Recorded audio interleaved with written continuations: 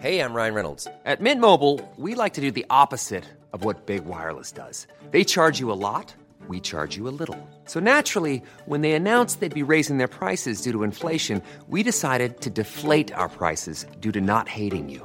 That's right. We're cutting the price of Mint Unlimited from $30 a month to just $15 a month. Give it a try at mintmobile.com/switch. $45 up front for 3 months plus taxes and fees. Promo rate for new customers for limited time. Unlimited more than 40 gigabytes per month. Slows full terms at mintmobile.com.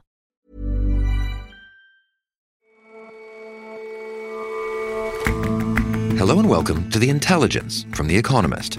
Today in London, I'm your host, Jason Palmer.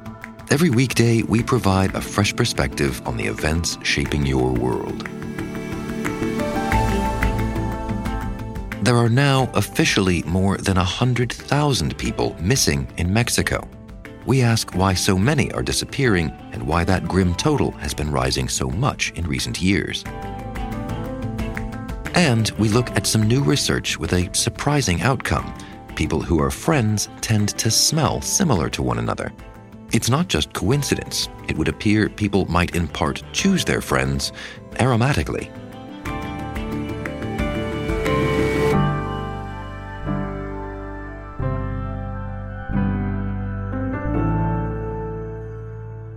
First up, though,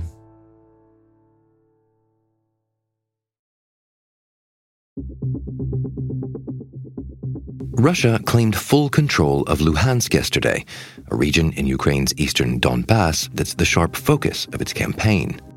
Russian forces said they'd captured the city of Lysychansk, the last Ukrainian holdout in the region. Footage released by Chechen fighters helping Russia showed them raising a Soviet flag in the city and shouting in celebration. Ukraine's President Volodymyr Zelensky remained sanguine. Поступово ми рухаємось вперед і на Харківщині, і в Херсонській області, і на морі. We're gradually moving forward, he said. In the Kharkiv region, in the Kherson region, there will be a day when we will say the same about Donbass. The mention of Kherson is a pointed one. For all the grinding progress that Russia is making in Ukraine's east, its gains in the south may come under threat.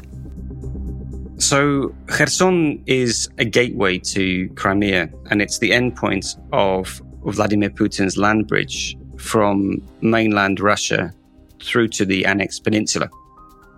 Oliver Carroll is a correspondent for The Economist reporting from Ukraine. For Ukraine, it's a critical part of its economy, an agricultural powerhouse. But just as importantly, it's also a very Ukrainian-inclined region. There's an additional strategic moment in that further down from Kherson is Novokakhovka, where there is a dam and a hydroelectric station which essentially provides the water for Crimea. For all these reasons and many more besides, Ukraine is prioritizing efforts to take the region back. And what do we know about what's been happening in Kherson in the past few months? Well, we know remarkably little. From the very early days of the war, the rapid Russian advance, assisted by Ukrainian turncoats, plunged the whole province into darkness. So what we do know is about life there comes from the IDPs who dare to travel over front lines, often in incredible circumstances, to reach grey zone towns like Zelenodolsk, which I visited last week. And if you speak to the volunteers there, they'll tell you that a high point around Easter time, nearly 1,000 people were arriving every day. Now, because of the ferocity of the fighting and also because some of the routes coming in are now destroyed, we're down to single digits. I spoke to actually a family of 5 very young children who, at the beginning of last week, in fact, very recently, decided to risk everything. The fighting becomes so intense in their village, which is right on the front lines. And they traveled in a boat and then had to navigate where they essentially shouldn't have been crossing the front lines. But they said that, things had got so intense then that they didn't really see a route through and that both sides were going to be fighting to the end. So certainly there is a sense that fighting is certainly increasing at the moment. And what do we know in turn about Ukraine's efforts to take this back? It's already clear they're pushing, albeit quite slowly, all across the front, which is a very long front going from Mykolaiv region in the west right to the Dnipro River to the east. Certainly around the western side of that front line, they are getting closer. They're getting closer to Kherson city, and military intelligence tell me that their forward units are already within sniper range of the outer suburbs of Kherson. From my own sources within some of the units there tell me they are taking villages with very little resistance. The Russians aren't putting up a fight. But it's still some way short of a fully fledged counteroffensive. Essentially, the Ukrainian soldiers will readily admit they don't have the ammunition, the weaponry systems, the infantry, required for a full push. The books say you need 3-1 advantage. They're nowhere near that. And Ukraine remains obviously very focused on fighting in the east, where, essentially Russians are pushing very hard. It's also not going to be easy in terms of the Russians have had a long time to prepare. And there is a lot of evidence. I saw photographs. A reconnaissance officer showed me some of the positions the Russians had dug in, concrete reinforced bunkers, and some of the villages had multiple air defense units surrounding them. And an additional problem is that there's a lot of locals who've remained behind. The vast majority of these are too old, too infirm, too poor, too stubborn to move. But some of them, certainly from what the soldiers were saying, are also collaborating with Russia. So that creates an extra level of risk. Collaborating in what way? Well, according to the soldiers' accounts, at the beginning of war, girls as young as 15 were recruited by the Russians. And there was one particular case in early June. Sergei, a reconnaissance soldier, said that they'd found a 40-year-old artillery spotter in a completely random way in a search. They looked at his mobile phone. They saw it was nearly clean, apart from one computer game. So they decided to go back to his apartment and search out his apartment, where they found USB drives and other incriminating evidence. And when they searched a little bit further, they found that the computer game was not in fact a computer game, but it was an application which was basically a tool to record Ukrainian military coordinates and receive cryptocurrency payments. So yes, on the one hand, this Russian advance has been chaotic and disorganized, but they do have the technological advantage over the Ukrainians in many respects. Do you have a sense for how much that kind of collaboration would make a material difference to Ukraine's efforts here? These aren't great numbers. These are individual cases which are unlikely to tip the balance. But even in the towns along the border that I visited, the locals were very reluctant to speak to me. Not because they were pro-Russian, pro-Ukrainian. They just were looking both ways. They weren't sure about who was going to be in charge in a month, in 2 months, in 3 months. People are still very much on tenterhooks, looking both ways, not sure what will happen. And there is, already a lot of talk of tremendous losses, even among the Ukrainians. So while the narrative, certainly from the Ukrainians, is they are pushing and this counterattack is about to happen, it doesn't look to be a very clean operation, at least so far. And so we're talking about an area in the south, the land bridge to Crimea, but most of the talk in the past weeks has been about the east, where Russia seems to be making steady progress. Is it the case that Ukraine has accepted Russia's dominance there? I wouldn't put things in such stark terms. Ukraine certainly is outgunned still, even despite the deliveries of Western equipment. It still outguns perhaps 5-1, whereas before it was 10-1. The Ukrainians are also running out of ammunition for the Soviet-produced equipment as well. The focus appears to be slowing down Russia's advance in the east as much as possible. And on Saturday, Ukrainian troops retreated from Lysychansk in Lugansk province. It seems that the Russians have finally taken Lugansk province after many, many months. And the Ukrainian calculation, again, appears to be, to inflict as large a cost on that advance, on that very slow advance, and then to retreat quickly before the situation gets critical. So you avoid a Mariupol or a Debaltseve-like situation where your troops are encircled. And for the most part, they seem to be doing that. But as regards the push in the south, what should we be looking for? What do you expect to see in the coming weeks? Ultimately, it will come down to a calculation of which side is able to get the hardware in quick enough. Russia still retains the upper hand in hardware, in artillery systems. And there is a big question whether Ukraine's Western weapons can come quick enough. And they certainly haven't been coming quick enough so far. And there is certainly some confidence that once they get these systems in place, they can strike at logistics, they can strike at supply routes, and they can strike in a way which would prevent Russia from moving its forces easily from the east to the south. around Kherson. But the fight is only just beginning, and things could turn very, very ugly. I mean, for the most part, up until now, Russian soldiers have not been committing the kind of atrocities we saw in north of Kiev, at least that we know of. And certainly there is an argument which would suggest that they've been doing that because they were of the impression that Kherson and the south would remain Russian-controlled. But if that was to change and they were to beat a quick retreat and partisan resistance were to increase, then things really could get very ugly and very quickly. Oliver, thank you very much for joining us. Thank you.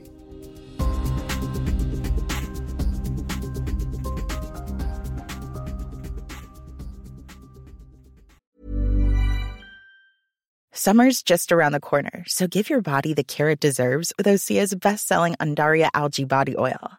Created by infusing Undaria seaweed in barrels of botanical oils, it leaves skin silky soft and glowing. Plus, it's clinically proven to improve elasticity and deeply moisturize without feeling greasy. It's safe, clean, vegan skincare. Get 10% off your first order at OseaMalibu.com with code GLOW, plus free shipping on orders over $60.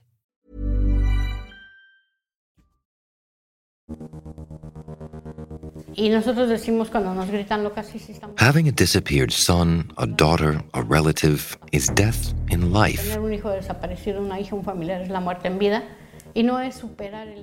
Araceli Rodriguez is from Mexico. Her son, Luis Angel, is missing. She speaks of uncertainty, of a loss frozen in time. You can't overcome something that cannot be closed, she says. Her story is surprisingly common in Mexico. Disappearances during wars or under autocracies are sadly common, but in a democratic and relatively peaceful country, the numbers have grown to shocking levels. So in May this year, Mexico's register of missing people, that's people who've officially been registered as missing and haven't been found, whether dead or alive, surpassed 100,000 cases. Sarah Burke is our Mexico City bureau chief. Now, that tally dates back from 1964, but the number has really skyrocketed in the last 15 years, since 2006 to be precise. More than 80% of these people on the register went missing since then, and the number is probably higher. People going missing, being taken, it's just an endemic problem in the country. Many people are lost and are just not found again. And when they are, it's often dug out of a mass grave somewhere in the desert. So why has it got this bad?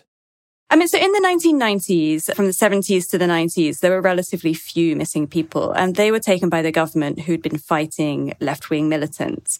And some cases still involve the state, but almost all of them now, it's because of the war on drugs, which started in 2006. So at this point, the government decided to really crack down on the groups and take out their leaders.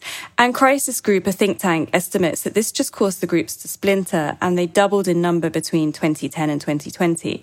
Splintering has caused more violence, and some of the abductions is about getting rid of rival gang members. But now this phenomenon covers a vast number of different situations. What do you mean? What situations beyond gangs? So it could be gangs taking each other. It's also forced recruitment, where they take people to work for them, so they keep them alive. Women and children are now accounting for a rising proportion of cases, and they're suspected to be taken for trafficking purposes. Now, they tend to be younger girls who are taken, between 10 and 17, as opposed to in their 20s. Soy María Luisa Núñez Barojas, fundadora del colectivo Voz de los Desaparecidos en Puebla. One woman I spoke to, María Luisa Núñez, she had a son who went missing in 2017. Que yo pude dar con la ubicación de fosas clandestinas en la región del Triángulo Rojo, llamado así en el estado de Puebla. She said she tracked him down herself doing an investigation and found him in a clandestine grave in 2020, or told the police that's where they would find him, along with 5 others. Pues fue hasta 18 de febrero de este año 2022, que Fiscalía nos notifica los resultados de genética y They only finally identified his body this year. Between 2006 and 2016, more than 2,000 clandestine graves were found. And Mexico's forensic service has this huge backlog of 52,000 unidentified bodies. I mean, a lot of the people on that register of missing people are probably dead. And so with these numbers getting so grave, what's the government doing about it? So successive governments have failed to address the violence sparked by this war on drugs. The current president, Andrés Manuel López Obrador, who's been in power since 2018, has a strategy known as hugs, not bullets.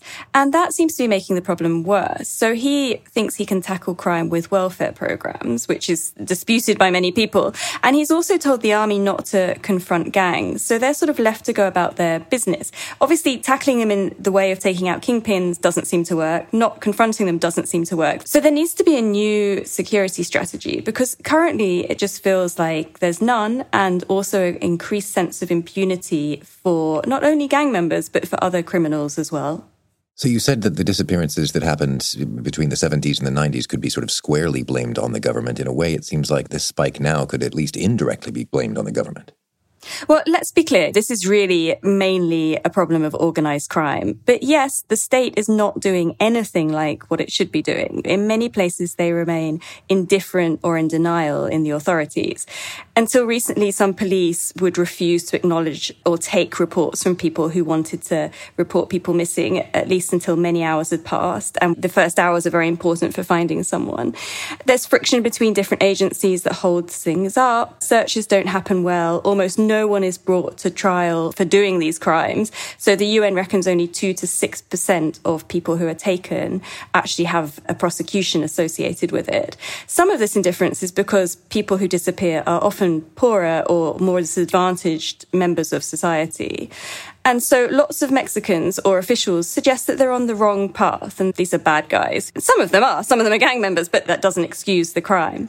And sometimes the problem is simply a lack of resources. In some estimates, it would take the forensic services 35 years to deal with the backlog of all the dead bodies they have, if all their capacity were directed at this and not dealing with murders that are ongoing every day. So the way you're laying this out makes it sound as if the government is just sitting on its hands here. Well, it changed in the 2000s. So it started to recognize this was a problem. And in 2017, there was some big legislation passed that set up national search commissions, local search commissions, tidied up the register, gave a better definition of the crime. And so since then, more has been done. This year, there's been an amendment to that law that's setting up a national human identification center. So a center focused on identifying dead bodies and a DNA database. So things are slowly getting better, but compared with the magnitude of the problem, there remains a lot to be done. But given the scale of the problem, as you've laid it out here, and the fact that it is changing so slowly, that leaves a lot of people still stuck not knowing.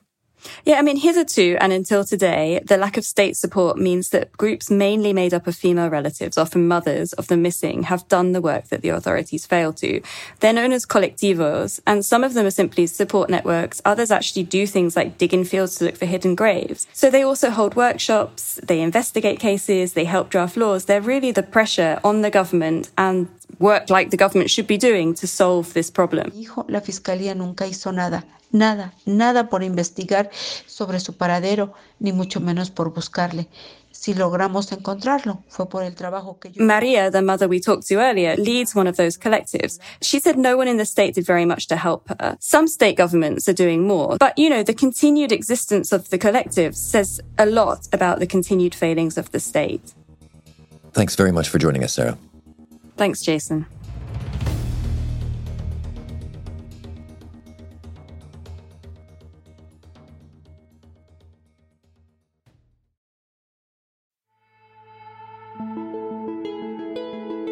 What is it that draws you to the friends you make, that makes you, click? Shared values, sure, or shared history. A similar sense of humor always helps. It's a complicated business, and there's probably more going on than new acquaintances even realize, including, it seems, their smell.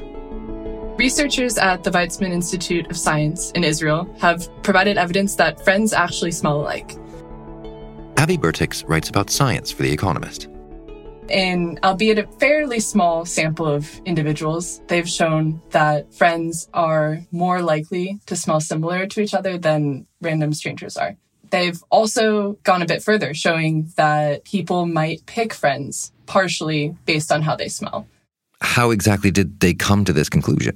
So they found 20 pairs of established same-sex non-romantic friends, and they made each person wear a t-shirt for 2 days straight. They weren't allowed to use like smelly soap or deodorant or anything that would change the scent. Then they collected these t-shirts and gave them to some human smellers. They also used an electronic nose, which uses some metal oxide gas sensors to essentially get at what a computer would smell the t-shirt as, because computers don't have subjective experience like humans do. And these human smellers and also this electronic nose machine all smelled these t-shirts to determine how they smelled. One group of human smellers were given pairs of these t-shirts, one of each friend, and asked to rate how similar they smelled. Another group was asked to rate each individual t-shirt on 5 subjective dimensions: pleasantness, intensity, sexual attractiveness, competence, and warmth.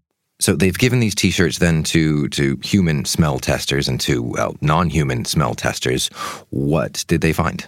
They found that, according to the humans and the electronic nose, t-shirts of friends smelled more similar to each other than t-shirts of random strangers. So it seems like, based on these t-shirts, friends do indeed smell alike. So this is more than a mere coincidence then? Well, to figure this out, the researchers actually investigated whether these smells could be used to predict whether strangers would form friendships. So they grabbed another 17 volunteers. This time, all of them were strangers. And they gave them the t-shirt to wear so that they could capture their body odor. And then they paired up these strangers to play a sort of game. This game involved them facing each other silently and trying to mirror each other's movements. After the game, they asked each participant how they felt about the other person. If they felt very similar to them, if they felt like they were reading each other's minds, how much they liked their partner. And then they asked them, did you feel like you clicked? And it turns out that based on the odor similarity between these two people, you could predict how likely they would be to click. And you could predict how similar they would feel and how close of a friendship they would feel after that, albeit short and kind of contrived silent mirroring game. Still, though, it's an interesting finding, but it does leave you wondering why. Why would friends smell alike, or why would people want to become friends with someone who smells like them? Is there any guess as to a mechanism here? Yeah, one of the researchers actually speculates that there could be an evolutionary advantage to having friends that smell like you. So body odor is known to be very linked with your genetic makeup, especially with that of the immune system. And smelling others allows you to subconsciously draw inferences about the genetic makeup of other people. One of the scientists speculates that odor matching of this sort is an extended form of kinship selection. So the idea here goes that by collaborating with our friends, we help each other to get our genes out there. It's the same sort of notion of selfish gene expression, but rather than just pushing for ours, by pushing for our friends' genes as well, we are kind of sneakily able to push our genes out there. Abby, thanks very much for joining us. Thank you, Jason.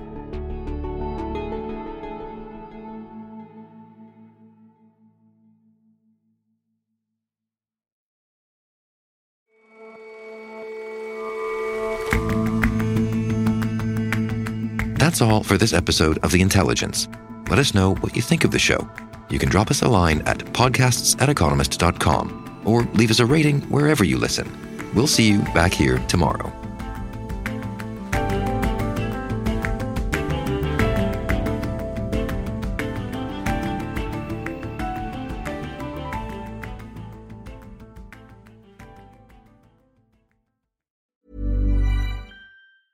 Selling a little or a lot?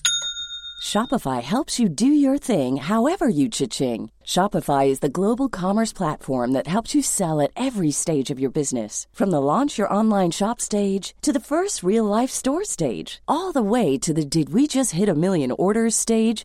Shopify is there to help you grow. Shopify helps you turn browsers into buyers with the internet's best converting checkout. 36% better on average compared to other leading commerce platforms. Because businesses that grow, grow with Shopify. Get a $1 per month trial period at shopify.com/work. Shopify.com/work.